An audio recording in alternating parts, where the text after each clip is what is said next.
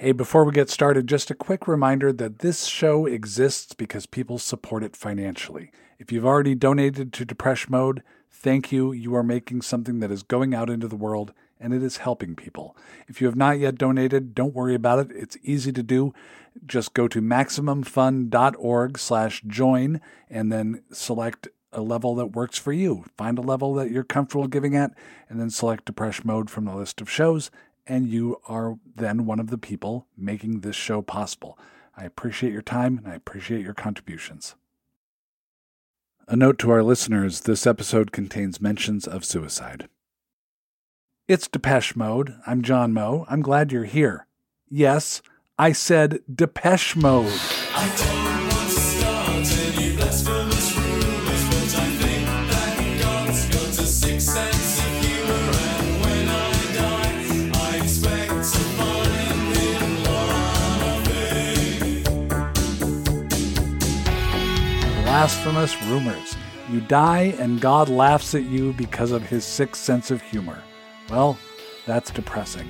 But is it on our list of great depressing music? That's on the show today.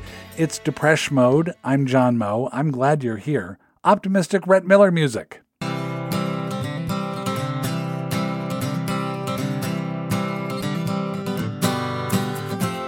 We're taking a tour of some achingly depressing songs today, and we have 3 top music experts to guide us through. So grab a hanky and possibly your dancing shoes. It's going to be a weird episode.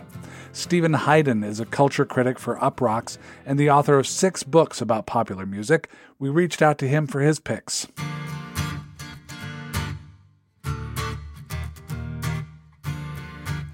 Stephen Hayden, welcome to Depression Mode. Thank you for having me. It's great to be here. We have given you an assignment to find, in your vast musical knowledge, the most depressing song or songs. And I'm bracing myself, but what's on your list? Well, before we get into it, I want to make a distinction quick between sad songs and depressing songs. Thank you. I do think there's a difference. I don't use them synonymously. Like for me, a great song can be a sad song, but all bad songs are depressing songs. And what I mean by that is, to me, a bad song is a song that doesn't make you feel anything, which to me is what depression is. It's a feeling of numbness. It's a feeling of being dead inside. That's how I experience it. Whereas a sad song to me is the opposite of that. It makes you feel something intensely. And if it's a really effective sad song, it'll actually make you cry. And what happens when a person cries? Well, afterward, they feel better. You know, there's a catharsis that happens.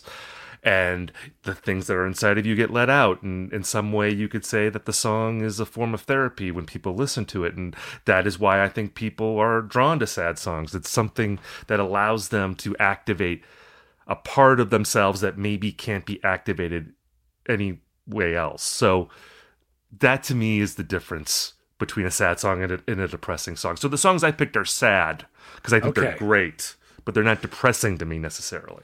So depressing would be like mid-career Starship kind of thing. Exactly. You're in a airport bar by yourself, and the song from Mannequin comes on.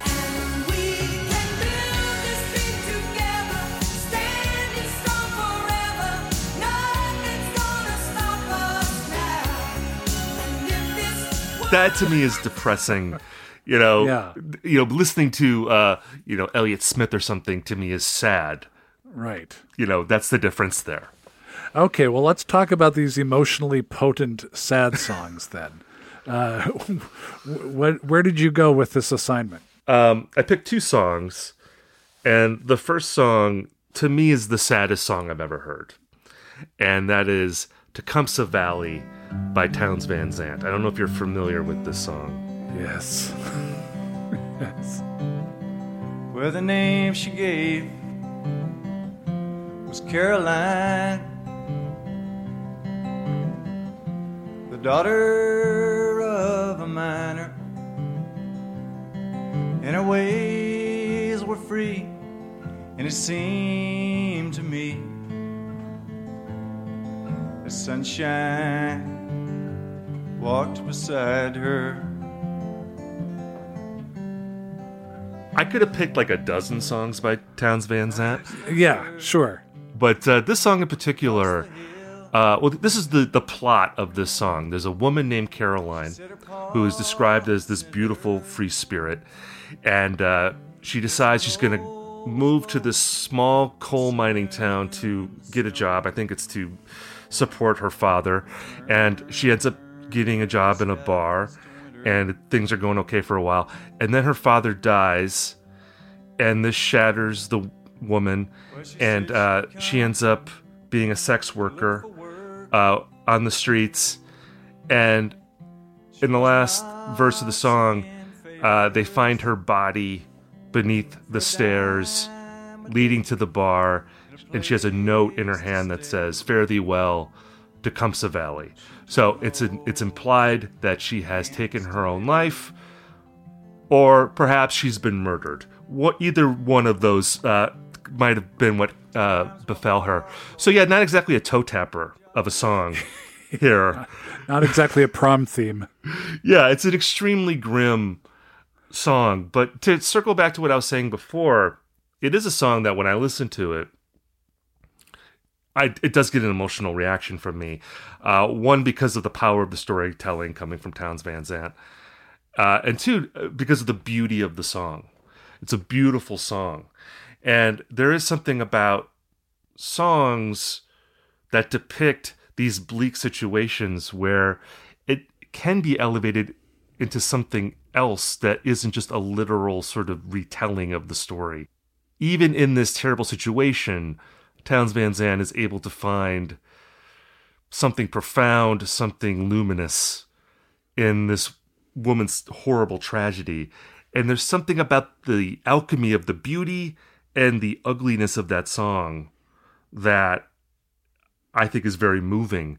I would also say, too, just to add another layer of sadness to this song, I'm a fan of the version from the Live at the Old Quarter live album.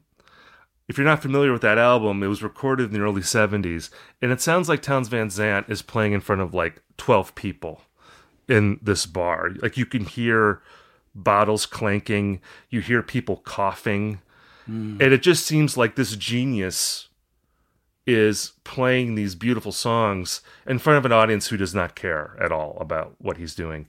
And I think with a lot of sad songs, it's about the content that is being, performed in the song. But I think people also connect with sad people who are singing these songs. And there's something about Townes Van Zandt just as a person, especially if you picture him in this bar where no one cares about what he's doing. And he's just pouring his heart out. It just adds another layer of sadness that to me isn't depressing because he still perseveres. He's still expressing something beautiful, even in a situation where a lot of people might just feel like, what's the use? Well, they found her down beneath the stairs that led to Gypsy Sally's, and in her hand when she died was a note that cried, "Fare thee well, Tecumseh Valley." It's an unpeeling onion of layers of sadness that's going on here. Do you find that when something is that poignant and sad and beautiful, that it has the ability to kind of pull one out of a depression, the type of depression where you feel nothing? Yeah, I think so. Because again, like when I think about depression, I picture being lost at sea and not being able to see the shore. So you're wet, you're lost, and you feel as though it's always going to be like this. Like that is how I've felt in times of my life where I was depressed. Whereas sadness to me is you're lost at sea, but there's something on the horizon where Right. if I just weather this, I will eventually be on a beach and I'll be okay. And those are two different states of mind. And I think there is something about a song that just acknowledging that there's sadness in the world and you hear someone else's sad story. And even a song like Tecumseh Valley, which is so unbelievably bleak that in a way you can say like, well, however bad my life is right now, at least I'm not the woman in this song. Like this is like the worst case scenario of my life. But it's the stairs that always gets me in that song. The stairs, absolutely. And it's just under the stairs. Oh, I know. It's just a blow. It's not, it's like he couldn't have just let her live working on the streets. No, nope. She has to end up dead under the stairs. It's brutal. Stairs. But just having a good cry over a song, I think is like it's such a gift. There are certain songs that I can play that I know will make me cry every single time. And it's an amazing thing because there's specific moments in songs that I know are just triggers for me. Yeah. And just to know that you can be touched in that way by art, I think is a gift. I think it feels good to cry to songs. It's not a bad thing. It's something that I think people really need sometimes. If they can't get that release in any other way, you can get it from a song, and that's a very, I think that's like a service I think that songs can provide for people. Yeah, and Townes comes through on that one for sure. So that's Tecumseh Valley. You said there was another song that made your list. Well, yeah, this is a modern tearjerker classic. I would actually call this the top tearjerker of the 21st century so far, at least for me, and that's Elephant by Jason Isbell. She said, Andy, you're better than your past. Winked at me and drained her glass. Cross-legged on a bar stool like nobody sits anymore.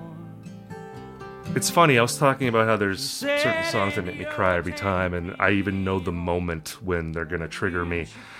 In Elephant, it's a weird line, and I don't know if this is just me, if it works for other people, but the line in the song where Jason Isbell sings, can I swear on this show? Yes, you may. Okay.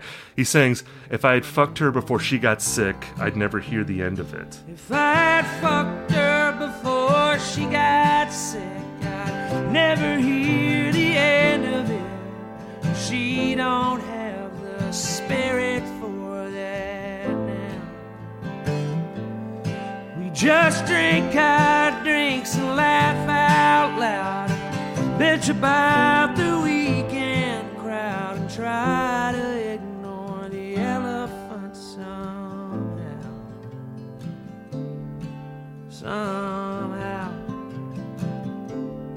This is a song about Jason, or the voice in the song, observing a friend of his who's dying of cancer. Yes.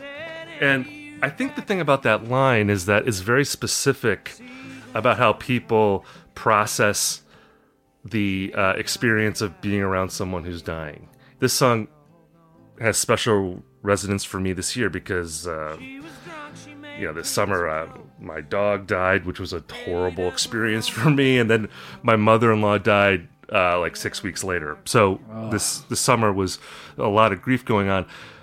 The thing is, like, when you're around someone who's dying, is all of the horrible things, all of the obviously horrible things about that whole process, going to the hospital or being in hospice care or just seeing the physical transformation or deterioration of someone as they're slipping away.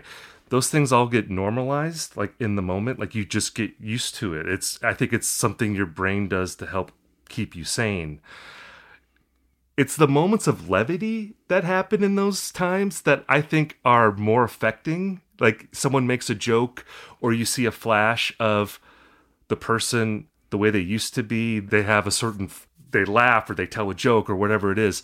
It's those moments that are almost more affecting because it breaks the illusion of normalcy. Like you see the way they used to be and then you notice again just how screwed up everything else is.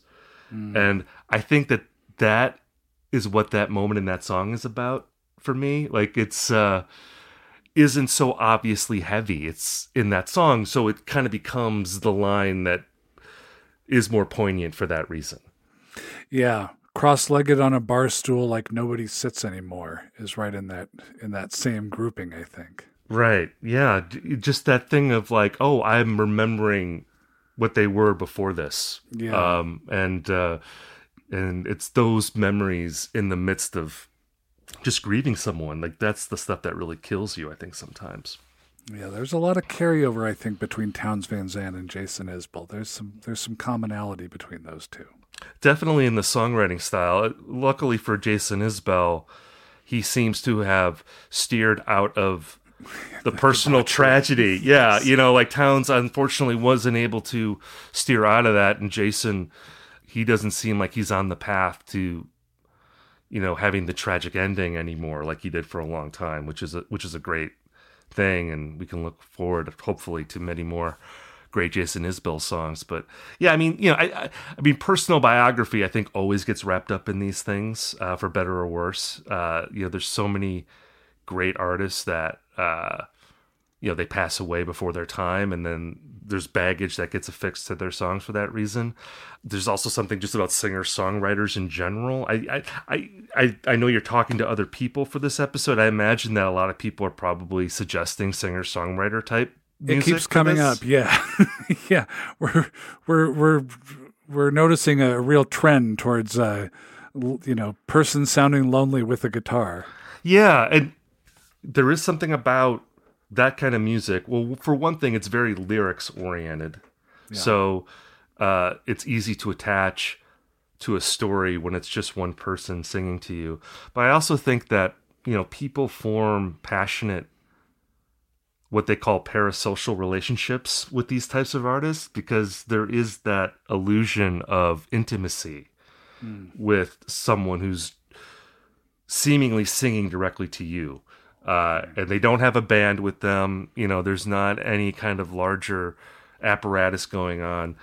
It's really easy, especially when you're feeling sad or depressed, when you reach out to an artist or a record, to feel like, oh, this is something that is just being communicated to me. This song exists for me and no one else. I buried her 1,000 times, giving up my place in line, but I don't give a damn about that now. Well, Stephen Hayden, thank you for contributing to the playlist, and I really appreciate your time. Thank you. Hope I didn't make you too sad. All right, we got Townes Van Zandt and Jason Isbell on our playlist. Good start. Where will we go next? Well, we'll go to Craig Jenkins from Vulture.com for more picks. We just try to ignore the elephant somehow.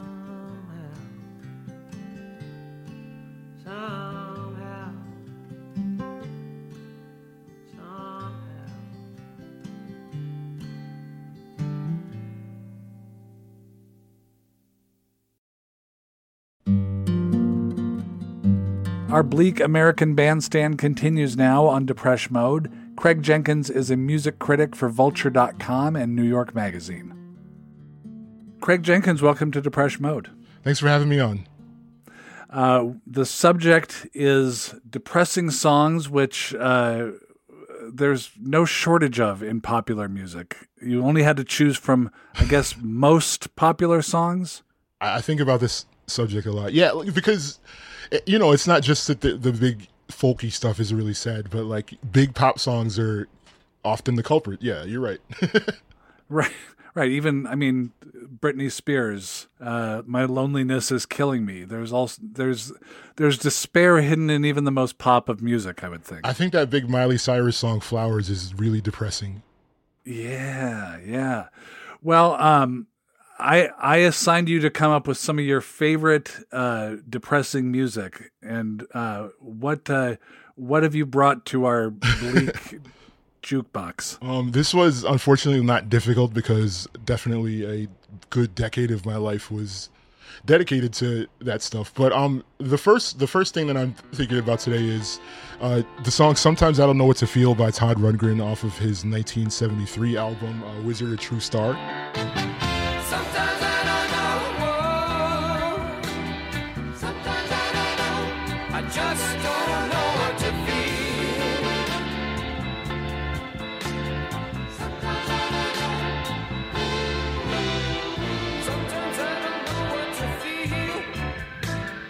it's a really crazy story. So he becomes successful for songs like Hello, It's Me and I Saw the Light.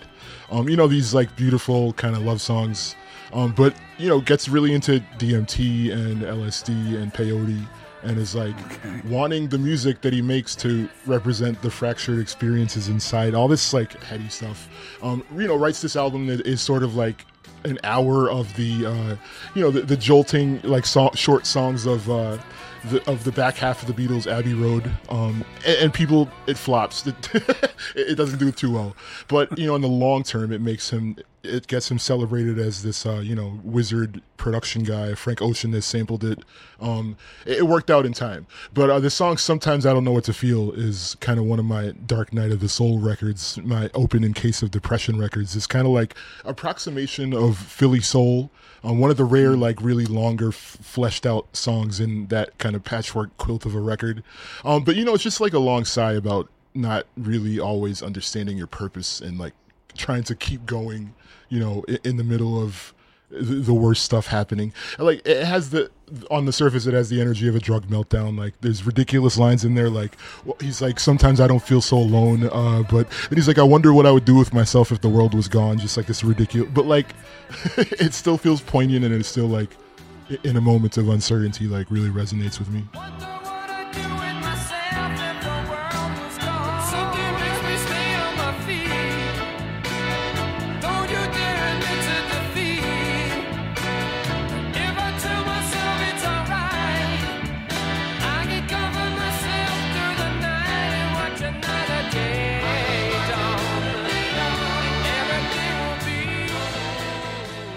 Is this a song that you talk about opening some songs up when depression comes calling for you? Is this one of them for you? Does it have a personal connection? It's one of the ones. I don't know. I just find myself. It's a good record to like distract yourself from everything that you're thinking about, but then like sort of have it really float back into your face at the last. The songs at the end of A Wizard or True Star are like really. I don't understand what the problem with the world is kind of records. At the end of this big psychedelic journey, that's not the only thing in case though. Like there's a lot of stuff in there. Ooh, what else is in your case? I would say most recently, last year, I think it was that Wilco went on tour for Yankee Hotel Foxtrot's anniversary, and just anything on that record. Cash machine is blue and green for 120s and a small silver spade. I could spend $3.63 on Diet Coca-Cola and unlit cigarettes. So I come home from the show, I get back from the show, and I end up lying, staring at the ceiling on a friend's couch, like wondering what's wrong with life. And it's just, it's just like, well, that landed right, post 9/11 in that sort of doldrums 2002 era when there were less jobs everywhere and the politics were absolutely awful, and typifying kind of, I think, what was in everyone's heads. Songs like Ashes of American Flags, where it's just a survey of a dark time a shared dark time in everyone's lives. But yeah, so revisiting that last year really like knocked me on my face. Like for a quick like couple of days, I was stressed out about that. Yeah. All my lies are always wishes. I know I would die if I could come back new. It's rough stuff. It's rough stuff. Yeah. I'm interested in this idea that a sad song or a depressing song would make somebody feel better, because it does seem counterintuitive. It seems like it should do the opposite. That's the relationship that I have with Elliott Smith. For a long time, I listened to his stuff when the worst stuff was happening, but I go to it now in a better place, and I have a better relationship with it.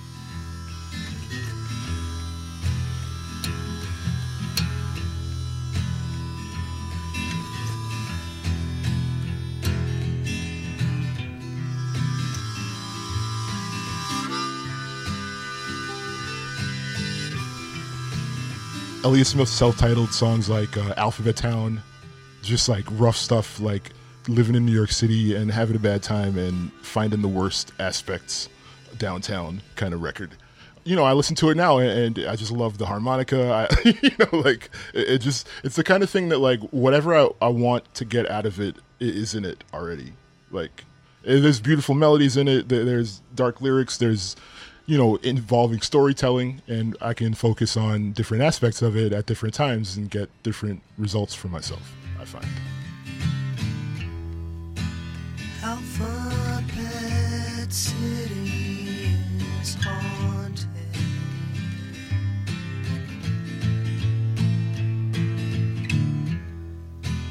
Constantina feels right at home.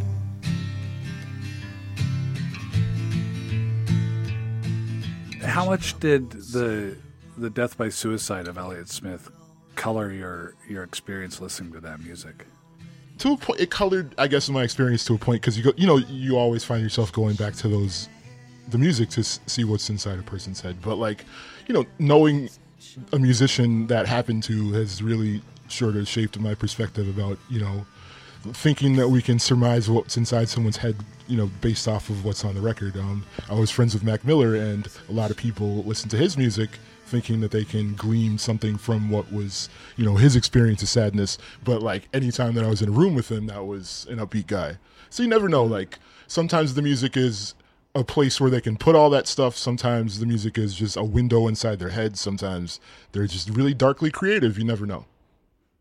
You talk about reprogramming yourself to Elliott Smith's music by listening to it in different states of mind. Like, is it as simple as that? If you go to it when you're in a better place, does that change the music, or did you have to make some sort of conscious effort to kind of reset yourself? Making memories with it and changing your impulses to engage with it, I think, go a long way toward, you know, having a different relationship with the saddest stuff that exists. I think, as someone who listens to a lot of that, as someone who is big into Nine Inch Nails lately for the synths and not for the, you know, Trent Reznor's brokenheartedness and, you know, addiction stories kind of thing. You like, I feel like you can zero in on different stuff that's going on in the record, but like, you know, I'm someone who writes about the music, so I'm able to sort of look at it as a series of parts sometimes instead of the whole, by training. Yeah, well, I wonder then about being somebody who listens to music and thinks about music and writes about music for a living, as you are. Do you develop a kind of clinical detachment to the music after a while? Because you must encounter a lot of really intense, sad music. And how does that not get to you? If I like it, it sticks. And if I don't, then my obligations with it are done, you know, after the assignment comes out. Yeah, like that's just a lot of, I think my favorite records from this year are probably on the sad spectrum. The Sufjan Stevens record, for sure, is one of those ones where someone's going through it and trying to find, you know, the light in that time in their life. So my most recent assignment was the Peter Gabriel record, on which he's talking a lot about, you know, what we carry with us from people when they pass, and what, you know, work continues after them. Just like some of the darkest stuff, I think. But I found a lightness in that as well, and I think that so did he. And, you know, if he doesn't sound like freaked out about it, then I shouldn't. Craig Jenkins, thank you so much, and I guess happy listening. Happier. I will seek out something that does not take me to the darkest depths of the soul. Emotionally resonant listening to you. You too. You wouldn't want to throw a big celebratory party with songs from this show on the playlist unless you wanted the party to end early, I guess. So add Todd Rundgren, Wilco, Elliott Smith, Sufjan Stevens, and the new Peter Gabriel album to that list. Just ahead, Ann Powers shares her picks. In the air, the smoke cloud takes its form.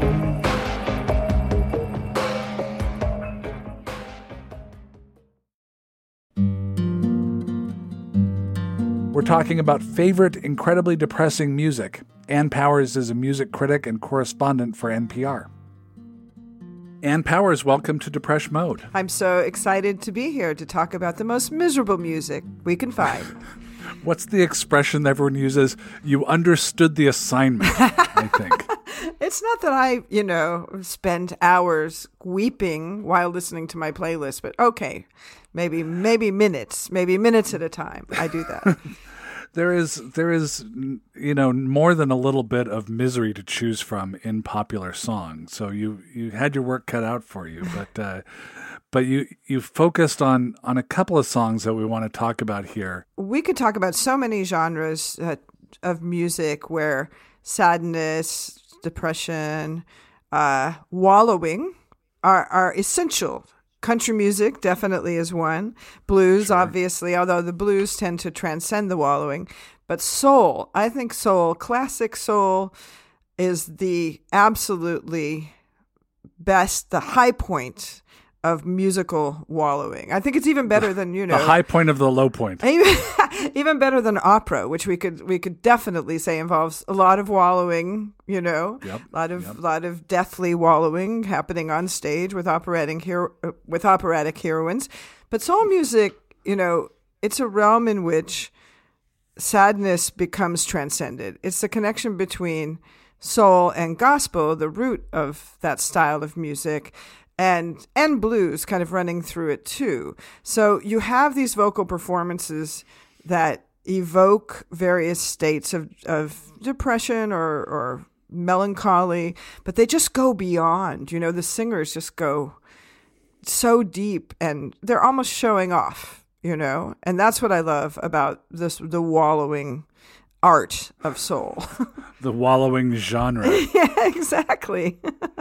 And tell us about the case of the song that typifies what you're talking about. Well, I don't know, John, if you remember this from your youth, but I definitely remember the song Misty Blue from my, tween years in the 1970s.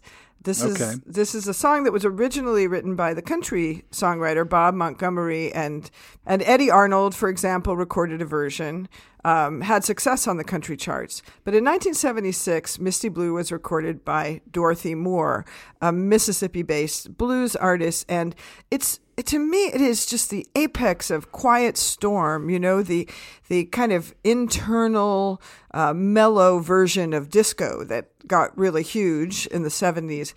And what I love about this song is the way Dorothy Moore delivers this lyric about not being able to get over someone. And as we listen, I just want you to focus on the phrase, "but I can't," which she delivers so perfectly in the song.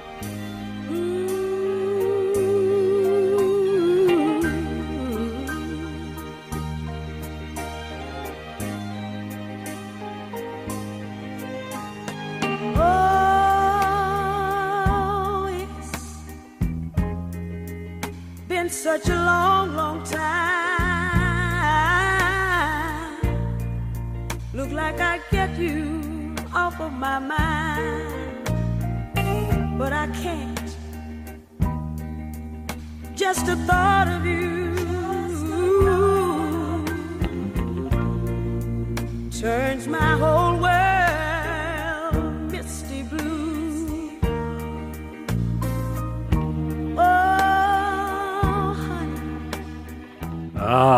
I know. Is your whole world turning misty blue right now? I think it might be. There's a bluish hue to it for sure. Well, this is, I'm reading through all these lyrics and listening to this song, deep in my heart, I know I've lied, I've lied. And my whole world turns misty blue. It's somebody dealing with the weight of heartbreak and not coping. Not functioning anyway. Like so many people have deal with depression, but need to get up and go to work or need to take care of the kids, whatever it is. And this is somebody who's just like has has no choice but to just give into it. Surrender to the flow, surrender to the flow. To the deep, murky flow. Exactly. And I think the musical arrangement on the song, the intensity of the lushness of it is what really brings that home. In this song, that kind of deep sadness becomes sensual, enjoyable, Yeah. What do you attest? I mean, we know from science. Science tells us that people feel better after listening to sad music. Interesting. Why do you think that is? Well, I think there's a few reasons. One is identification, simple identification, right? Like, I have had the experience. Maybe let's think of me. Why not use me as an example, John? I think I'm a good one. Sure. So, when I first heard this song, I was probably like 12, 13 years old. I had a very huge unrequited crush on Paul McCartney. And guess what? He didn't know who I was. He didn't know I existed. What a shock, really. Right. But my crush on Paul McCartney was painful. And I think when I heard this song as a tween, I felt I could identify with this idea that Dorothy Moore's getting across, that sadness fills my whole world because Paul McCartney will never know who I am, Baby, when I say that I'm glad we're through, deep in my heart I know I've lied. I've lied.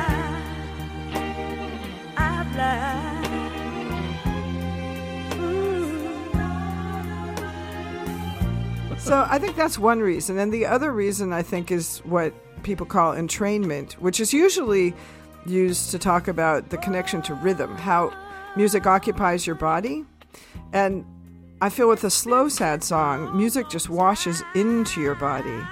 And is that a cleansing, or maybe it's like more like a floating down the river? It relaxes you in a weird way. Yeah. It's a wallowing, like you say, but there's some treading water in it. Yeah, and there's some floating. Yeah, and the vocals, the vocals in a song like Dorothy Moore's Misty Blue, or another great wallowing song, Stevie Wonder's I Never Dreamed You'd Leave in Summer, maybe the most wallowing of all wallowing songs. The vocals are artful that you enjoy the performance, and it kind of can turn maybe your own grief into the subject of a performance. I don't know. It allows for a strange kind of distance as well. Enacting sadness by singing along with a sad song allows you to kind of step outside of it for a moment. Or is that crazy? I don't know. It's just crazy enough. It's just crazy enough to work. That's my theory. All right. So we've got Dorothy Moore and we've got Misty Blue, and then I understand you have another song that kind of takes a slightly different angle to I am surrounded by depressing circumstances. Yes, I was thinking about the great practice of wallowing in music, and then I wanted to think of anything that might counter that, any song that might counter that. And I think the best example is the Fifth Dimension's great hit, One Less Bell to Answer. This is a Burt Bacharach and Hal David song, those masters of the, gradient emotion, the kind of nuanced and disciplined expression of emotion. So many Dionne Warwick songs capture that. But this song, just the lyrics are so, oh my God. Here's this woman. She no longer has to fry an egg for her lover. She no longer has to go to the door. That part always confused me, the first line, because why is he ringing the bell? He lives there, right? Right. Is there a Pavlovian thing going on here? Or? Exactly. But, it's all these things. One less man to pick up after. She is working so hard to be okay. And then she just can't. One less bell to answer. One less egg to fry. One less man to pick up after. be happy, but all I do is cry. No more laughter. Oh, I should be happy. And the way in which Marilyn McCoo, who sings the lead vocal on this song, she shows us that moment when she can no longer keep it together. She just like hits that big chorus, and you're like, okay, thank goodness I can fall apart. The song gives you that. I still run. I don't know how in the world to stop thinking of him, 'cause I still love him so. I end each day the way I start out, crying my heart out. And then she kind of like descends on that and goes back into her state of trying to keep it together.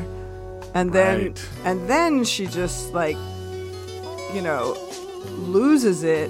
Why did he leave me?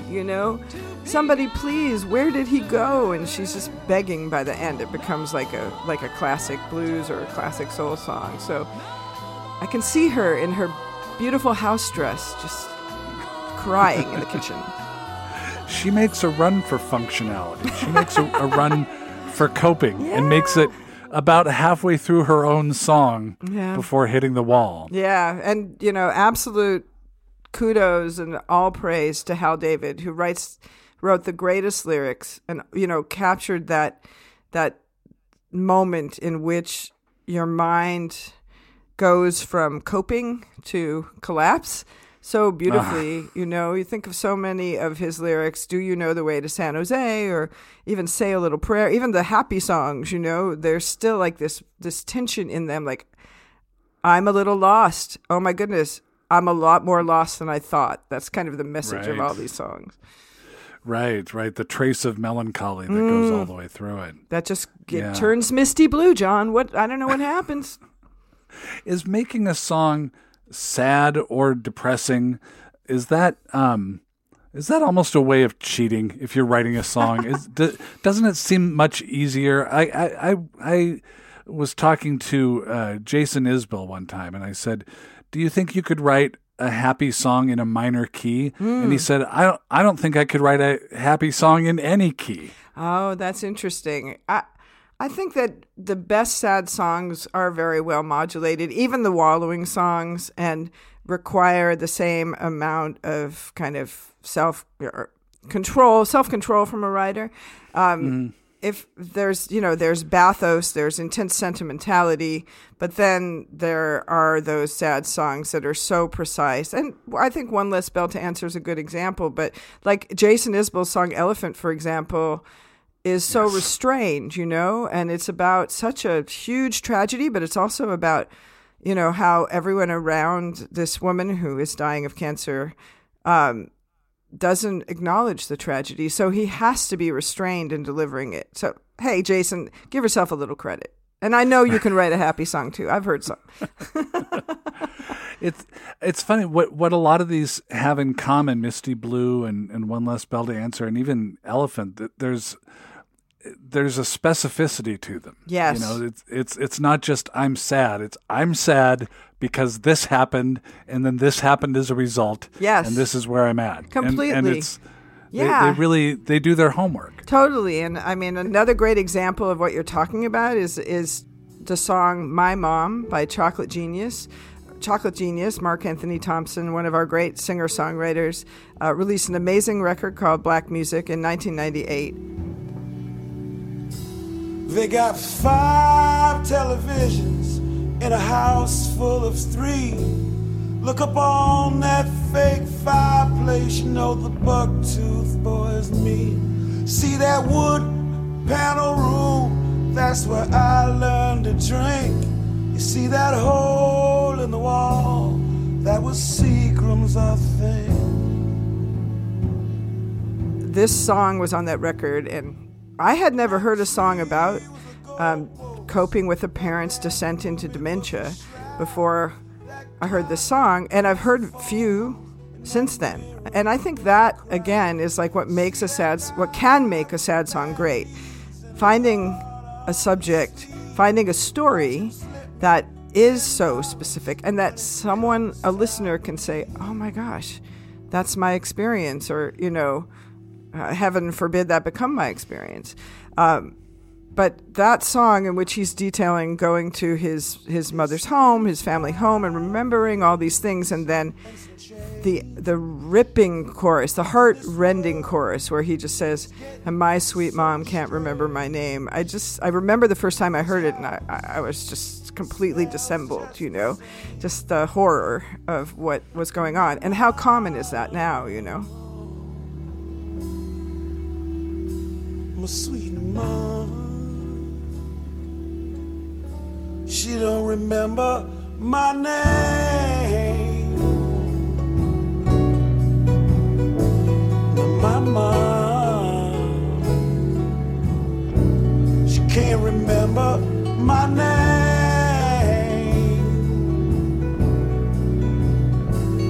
My mom. Oh boy, that is a corker of a song. We were talking with Stephen Hayden, the rock critic Stephen Hayden, and he drew a distinction between incredibly sad songs and songs that mirror depression itself, which he said in his case means he feels nothing. Are there songs that I brought up, like mid-career Starship as possibly an example of songs that make you feel nothing at all? Oh, is there a type of music or a specific song that makes you feel just dead inside? Wow, that's... John, I love everything. I'm just a happy-go-lucky... No, I'm not. You love music. But, I suppose, here's another story about my unrequited love for Paul McCartney. When I was a child, I became obsessed with the Beatles, and I came to despise the song Good Day, Sunshine. Now, this isn't something that made me feel nothing at all, but it is a song that... wasn't designed to make anyone feel sad. It's one of it literally has the line, "I'm in love and it's a sunny day." It's like the happiest song he ever wrote. I felt so distressed that I was an unhappy, unpopular kid. And here's my love, Paul McCartney, happy with Jane Asher or Linda or whoever he was happy with at the time. And that devastated me. So I don't think that's that doesn't mirror depression, but it just shows how, your unhappiness can come unexpectedly when you're listening to music. Right. Sad songs can make you feel better, but happy songs can make you feel worse. Absolutely, especially if, someone else is enjoying something that you wish you could enjoy. Oh, man. Well, Ann Powers, thank you so much for joining us. I really hope you get your whole situation with Paul McCartney straightened out at some point in your life. It's okay. I'm over you, Paul. George was better looking anyway. Oh, okay. Bold statements here on Depression Mode. Ann Powers, thank you. Thanks so much. I need to laugh, and when the sun is out, I've got something I can laugh about. I feel good in a special way.